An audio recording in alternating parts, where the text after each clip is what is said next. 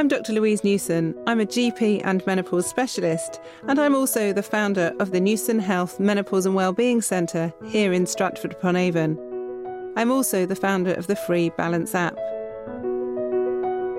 Each week on my podcast, join me and my special guests where we discuss all things perimenopause and menopause.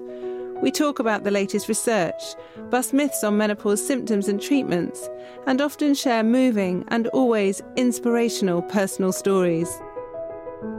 This podcast is brought to you by the Newson Health Group, which has clinics across the UK dedicated to providing individualised perimenopause and menopause care for all women.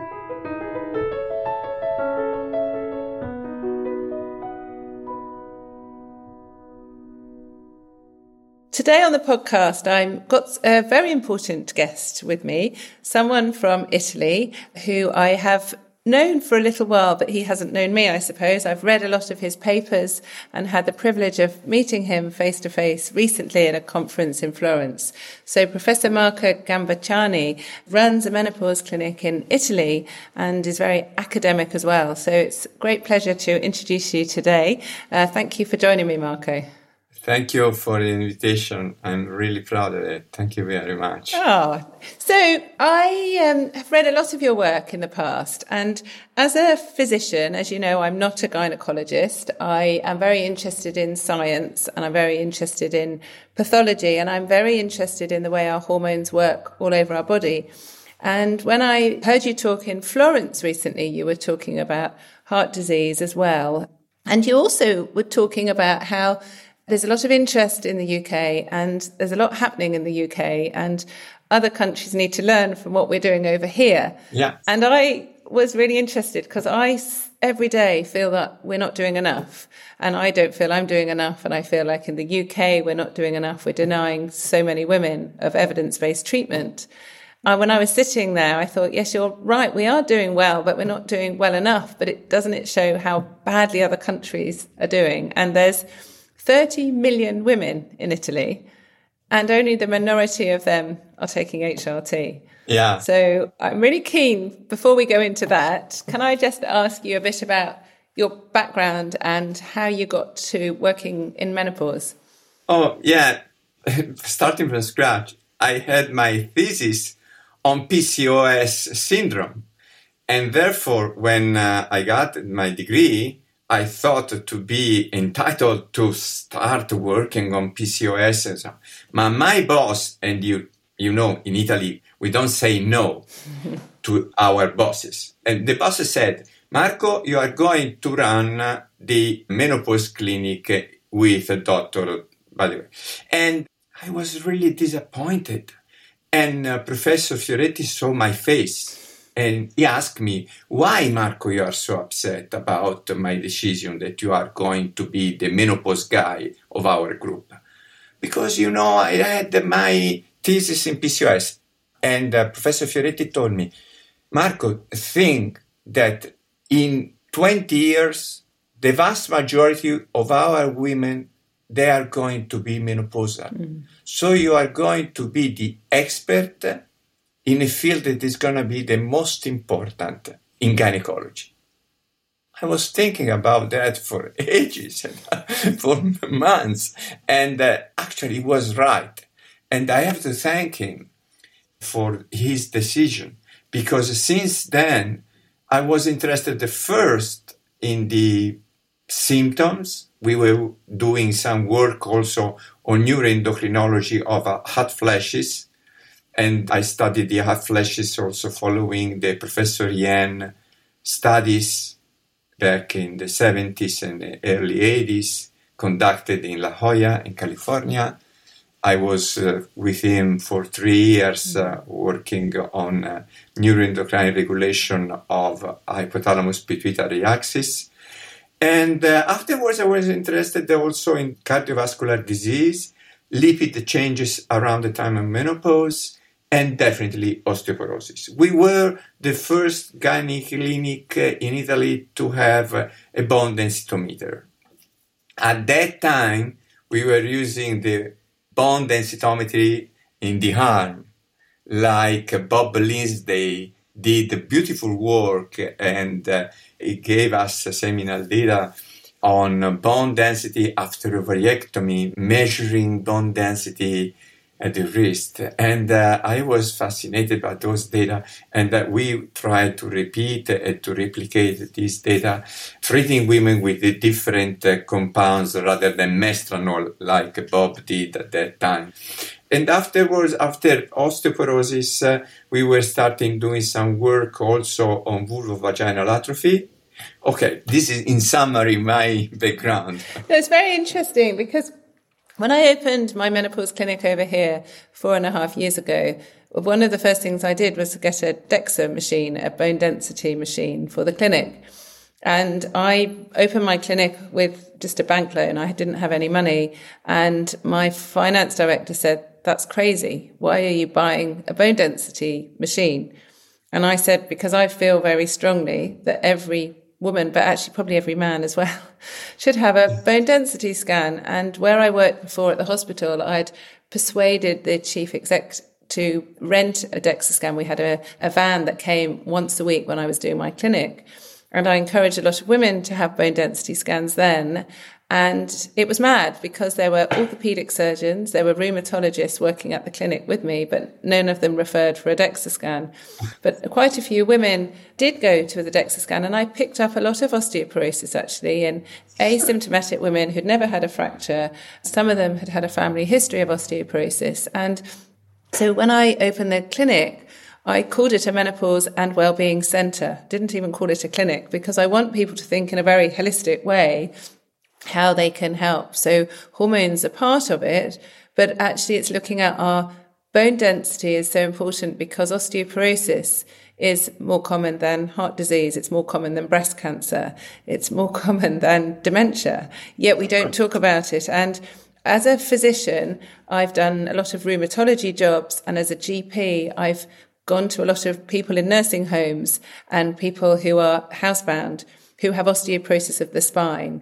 And they're in pain. They can't digest food properly because of the curvature of their spine.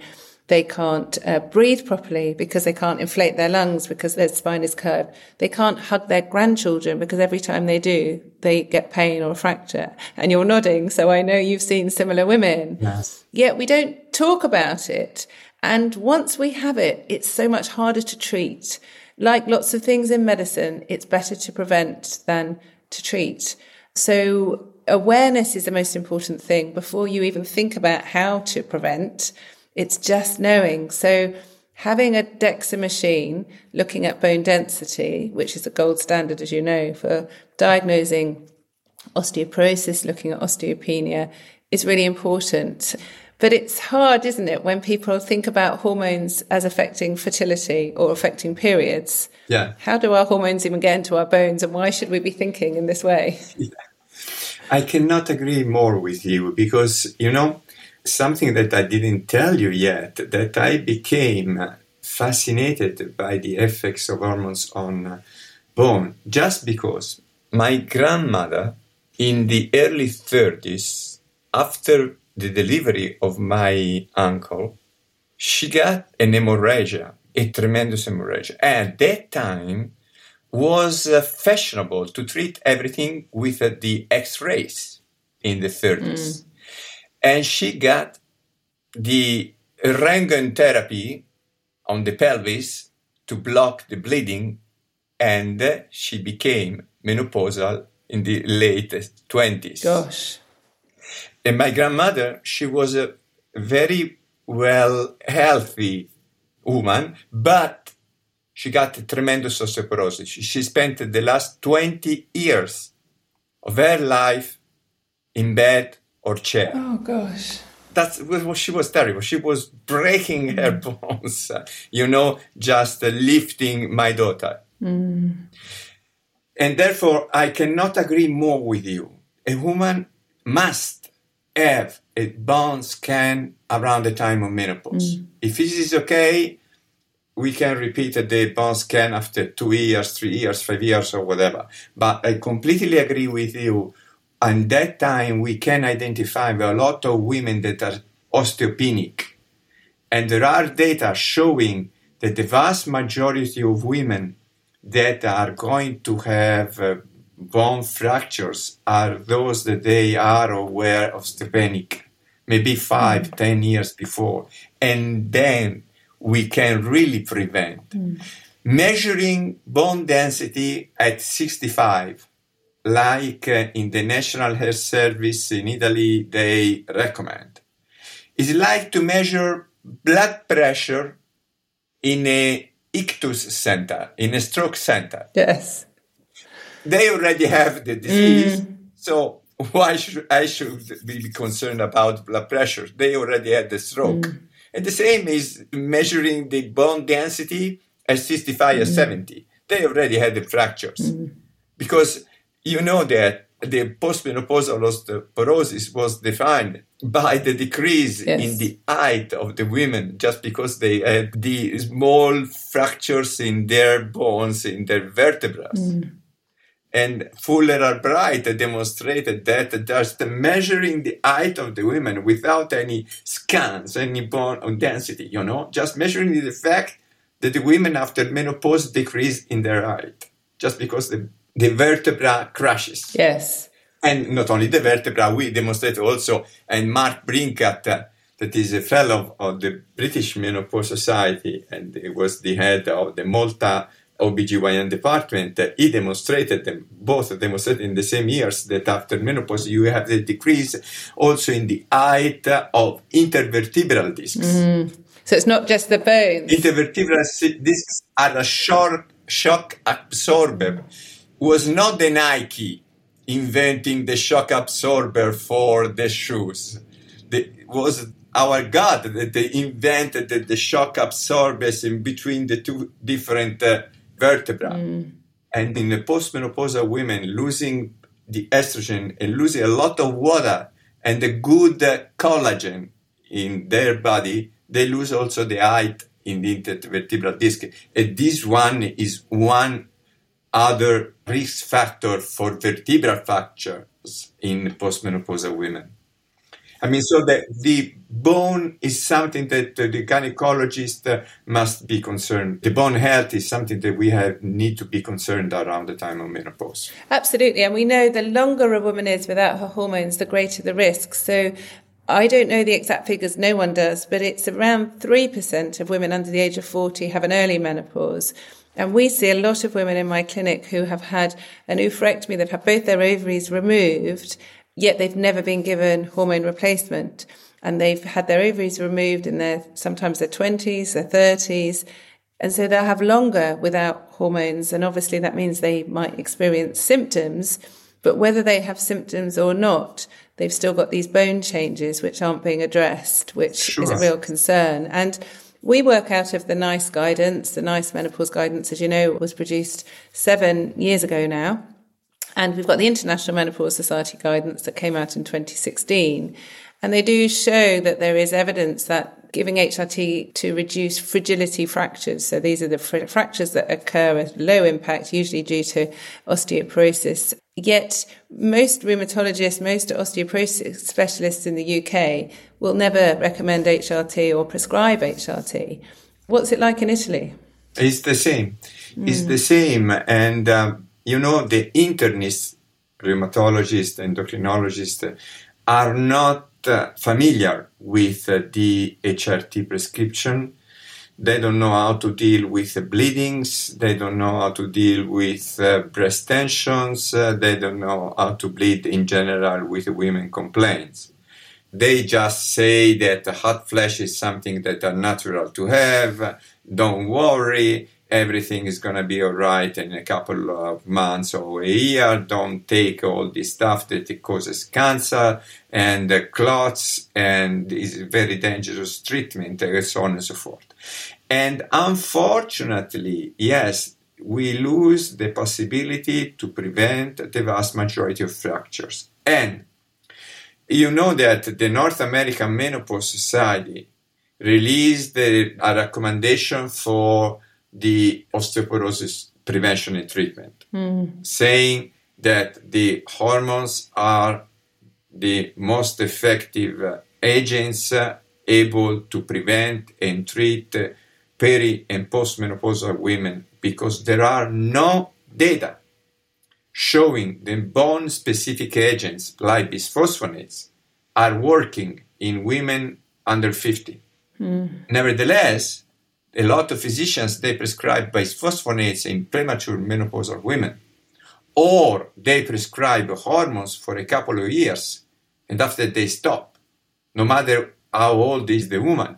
Last week I saw a 47-year-old woman. She was menopausal. She went through the menopause around the 39, 40. She got the 5 years hormone replacement therapy, and after hormone replacement therapy was stopped for the fear of breast cancer, and she got terrible hot flashes, night sweats, and so on and so forth. But in a couple of years, she lost 5% of bone density on the spine.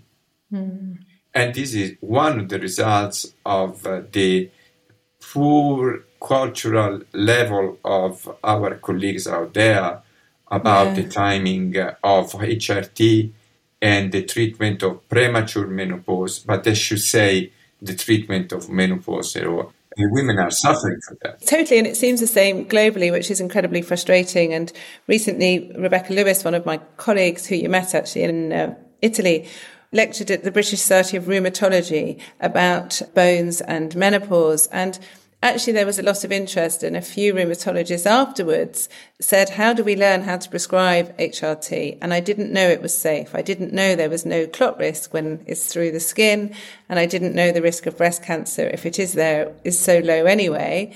And they also then have been saying, well, what about women with fibromyalgia? We see a lot of people with fibromyalgia, and perhaps we should be considering hormones for them as well. And obviously, we're talking about estrogen, but also testosterone for women is probably likely to help with bone density and muscle strength as well. And the muscles that support our bones, it's really important that they're strong as well, isn't it? Sure. Sarcopenia and osteoporosis are parallel syndromes in our, as we age, both male and female. We do have both sarcopenia and osteoporosis. And definitely hormones, particularly estrogen and testosterone, are very important both in men and women to support the bones, joints, muscles, and so on and so forth. And the collagen in general, And therefore, I think that we need to have discussion, interactions with the rheumatologist. I am a lucky guy. I have a friend of mine. She's a rheumatologist. She's interested in fibromyalgia. And she sent me a lot of patients suffering from fibromyalgia that are decreasing their quality of life for the symptoms of fibromyalgia around the time of menopause. And we treat them with hormones. Those kind of patients, I do prefer to use transdermals, always transdermals, because sometimes they do have some problems that can increase also the blood clots risks. And therefore, in those kind of patients, I usually prescribe, even without any evidence of need to be prescribing, just to prescribe the transdermals. I'm more confident in prescribing transdermals in those patients. Yeah, and to be honest, certainly in our practice in my clinic, we usually prescribe transdermal first line actually for all women, because it's easier to tailor the amount according to their individual needs, to titrate the dose according to their symptoms. Sure. And obviously there's no clot risk as well, which is also beneficial, especially as people get older. So when I'm comparing, when I was younger as a junior doctor, we used to prescribe a lot of bisphosphonates without really thinking about how difficult they were to take, because you have to be sitting upright, you have to not eat for a certain length of time, they can cause side effects. I used to write them up a lot because my consultant told me to. But actually they might help some women. Obviously, we know reducing risk of osteoporotic fractures, but that's about all they'll do. Whereas if we think about HRT, we know that it will help improve bone density. We know it will reduce risk of osteoporosis and strengthen bones. But it also has other beneficial effects to our body as well, doesn't it? So the biggest killer of women globally is heart disease, cardiovascular disease, and dementia. They're sort of running closely together. It depends on what you read, whether it's cardiovascular disease or dementia. And cardiovascular disease is far more common. In fact, the only menopause training I had in retrospect as a student was a physiology lecture where they said women are protected against heart disease until the age of 50. And then the protection goes and their risk increases. When women have a heart attack over the age of 50, they're more likely to die, less likely to have typical symptoms, and what a shame for women. But no one mentioned the word estrogen or hormones. They just said age 50. And it set alarm bells, and I've got quite an inquisitive mind. So I said to my husband, because I met my husband when I was 18, and we always sat next to each other in lecture theatres, I said, Paul, that doesn't make sense. It's not a birthday present that we get when we're 50. There must be something happening in our bodies. And then the year after that lecture, I did a pathology degree, and I learnt a lot more about hormones and about our immune system and about inflammation and the inflammatory diseases, of course, which osteoporosis is one, but also is cardiovascular disease and dementia and diabetes and clinical depression and schizophrenia and Parkinson's disease. And without estrogen, we get pro-inflammation, so our bodies don't work so well. We've known for decades, really, haven't we, Marco, that the longer a woman is without her hormones, the greater the risk of heart disease, the greater the risk of dementia, the greater the level of LDL cholesterol, which is the so-called bad cholesterol. We know this for many years, yet the evidence regarding what about taking HRT to reduce those risk of diseases is quite clouded because we've been looking at lots of different types of HRT and lots of different groups of women, and people tend to group everything together, and we can always skew data. We can always make it very, very complicated and messy, so then the results maybe suit what we need. But we do have evidence, don't we, that taking HRT reduces future risk of cardiovascular disease. Yeah, you are completely right. But what is astonishing is that when they say, cardiologists say, yes, women are protected till the time of menopause and afterwards and so on, blah, blah, blah, they never pronounce the word estrogens. No. And also in the JAMA a few weeks ago, they published the guideline for the prevention of chronic disease and so on and so forth. They were describing cardiovascular disease in women. They were describing the fact that the women, but they say hormone replacement, but they don't say replacement, they say hormone therapy. We should discuss also about definitions. Hormone therapy is not indicated for the prevention of cardiovascular disease. I mean, saying exactly the opposite of what they were saying a few paragraphs above, is unreasonable, completely unreasonable. And yes, you are right. All these chronic disease are inflammatory. The low-grade inflammation that we have in our bodies as we age, can be counteracted at least in part by hormones, and particularly in women by estrogens. And we need to keep an eye on androgens, because I saw a beautiful study published last week in the EPIC study, a subgroup of women and men. They were measuring over the years the DHA levels. And the women and men with a very low levels of DHA, they are at higher risk of cancer and they are higher risk of cardiovascular disease. But also subjects with very high levels of DHA are at risk of cancer and cardiovascular disease. So the curve is a U-shaped curve, and the best is around 200. So also prescribing this supplement containing DHA as they were completely safe, I'd rather be concerned, as we should be concerned every time we prescribe hormones. Hormones are very powerful. Absolutely. And therefore, if we know hormones, we know how to prescribe. But I like the possibility to discuss with my patient the risks, the benefits, by always says, don't take the Google advices and don't buy those supplements on Amazon, because they can be risky. Or the vast majority of cases, they don't do anything. I mean, they just is a waste of money. But they can be also risky. Yeah, you're absolutely right. We see a lot of people that buy all sorts of things over the internet, and often you've got no idea what they are. And I certainly in our clinic, and I'm sure the same, is all I do is replace to a physiological level. So we're just replacing, or when they're perimenopausal, we're just topping it up, really. So sorry to interrupt you. This is the concept of HRT. Yeah. Why the R must be there. You are completely right. I'm fighting to have the definition HRT rather than HT. That on the libraries, HT means hypertension, non-hormone therapy. Yes. Sorry interrupting you, but you are completely right.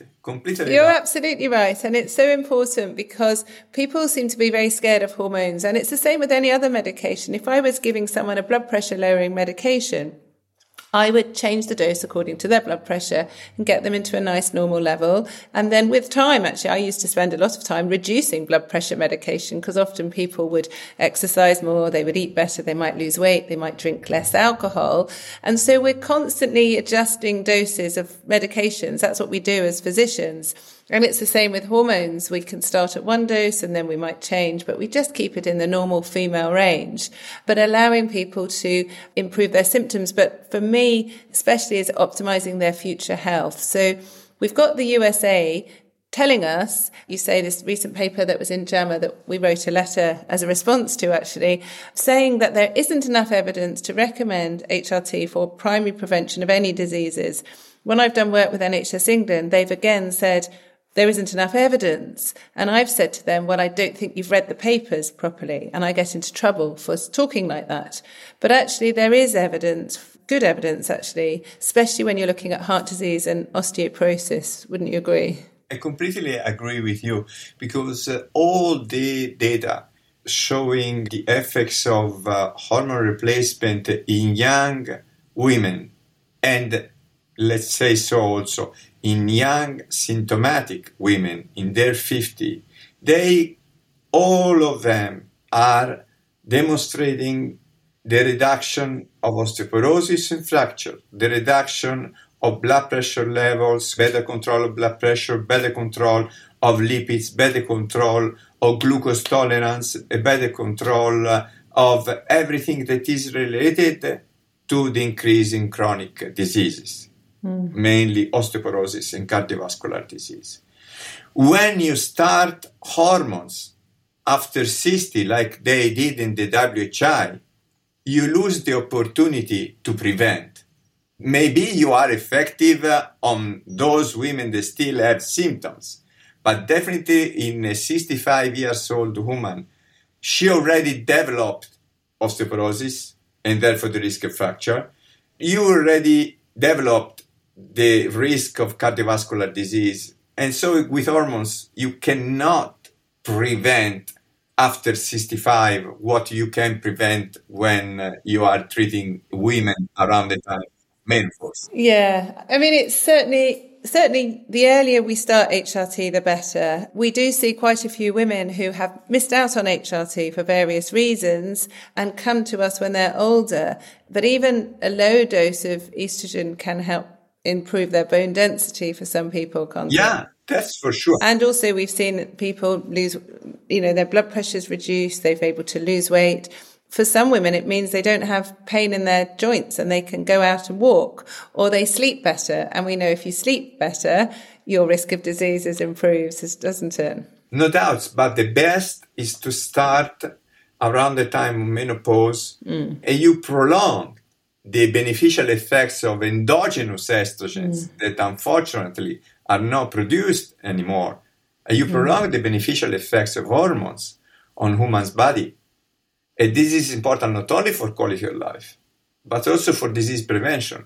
I hope to have a meeting with our new government, and I hope that they are going to be listening to the needs of women. Today we are the ambassadors of women or women's needs. And as ambassador, we need to underline that menopause clinic must be all over Italy, I should say so, and the medications that can help women, first of all, must be available. Because not only in the UK, I saw the problem of uterogestan availability in your country, but in Italy it's the same.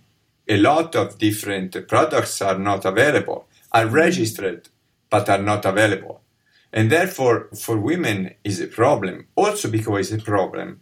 Because if I prescribe, let's say, Bijuva, one, okay, and the woman goes to the pharmacy, and she asks for Bijuva, and the pharmacist says, no, it's not available anymore. It's not available. They don't produce anymore. The general idea is that, first of all, the product is not a good product. It's not helpful. Because it is not produced, it's not distributed. It's something that is meaningless for women's health. Otherwise, it should be there. It should be in the pharmacy. And therefore, we must fight also to have the pharmaceutical companies to have the products that are licensed in the market. Absolutely. In order to be able to prescribe and to be sure that when you are prescribing something, women are going to find it. Otherwise, the general idea we can generate is that what we are prescribing is meaningless, is not important. A lot of women, they told me, Dr. Gambacciani, if they don't have it, it means that it's not important. Why you prescribe me? Yes. And this is not good as a physician to have women asking you something like a question like that, you know. It's embarrassing, you know.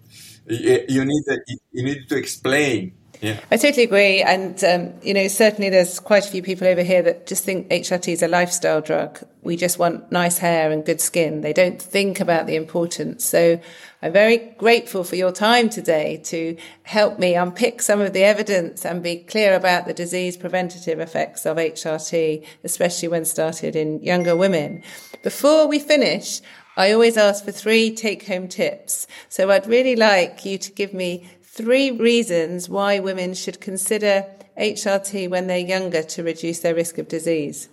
I think that the major reason is to improve their quality of life, to reduce the symptoms, because reducing the symptoms, it has been demonstrated that there are all evidence-based medicine there to support the fact that when we are reducing the symptoms and improving the quality of life, we also do a good prevention of chronic disease. This is the major problem. And the second reason is that improving the quality of life, you improve your performances. Usually today, a woman around 50, she's a worker and she is in the top of her career. Why she has to lose opportunities just because she's flashing and she's not sleeping well? Is foolish. And the third major concern is the sex. Women, they need to maintain the possibility to have enjoyable sex, and definitely with the low estrogen levels around her bodies, a woman has a low sexual desire, poor vaginal performances, and there are no reasons to wait to the dyspareunia to treat women and maintain the vaginal functions. So I think that the woman, they must be treated when we can treat women with HRT for their symptoms, preventing the chronic disease and in maintaining an enjoyable sexual life. All sounds very good. So I very much agree with everything that you've said, and I'm very grateful for your time today, and I look forward to seeing you again in Italy or welcoming you over here to UK. So thanks again for your time today, Marco. Thank you, Louise. You can find out more about Newson Health Group by visiting www.newsonhealth.co.uk. And you can download the free Balance app on the App Store or Google Play.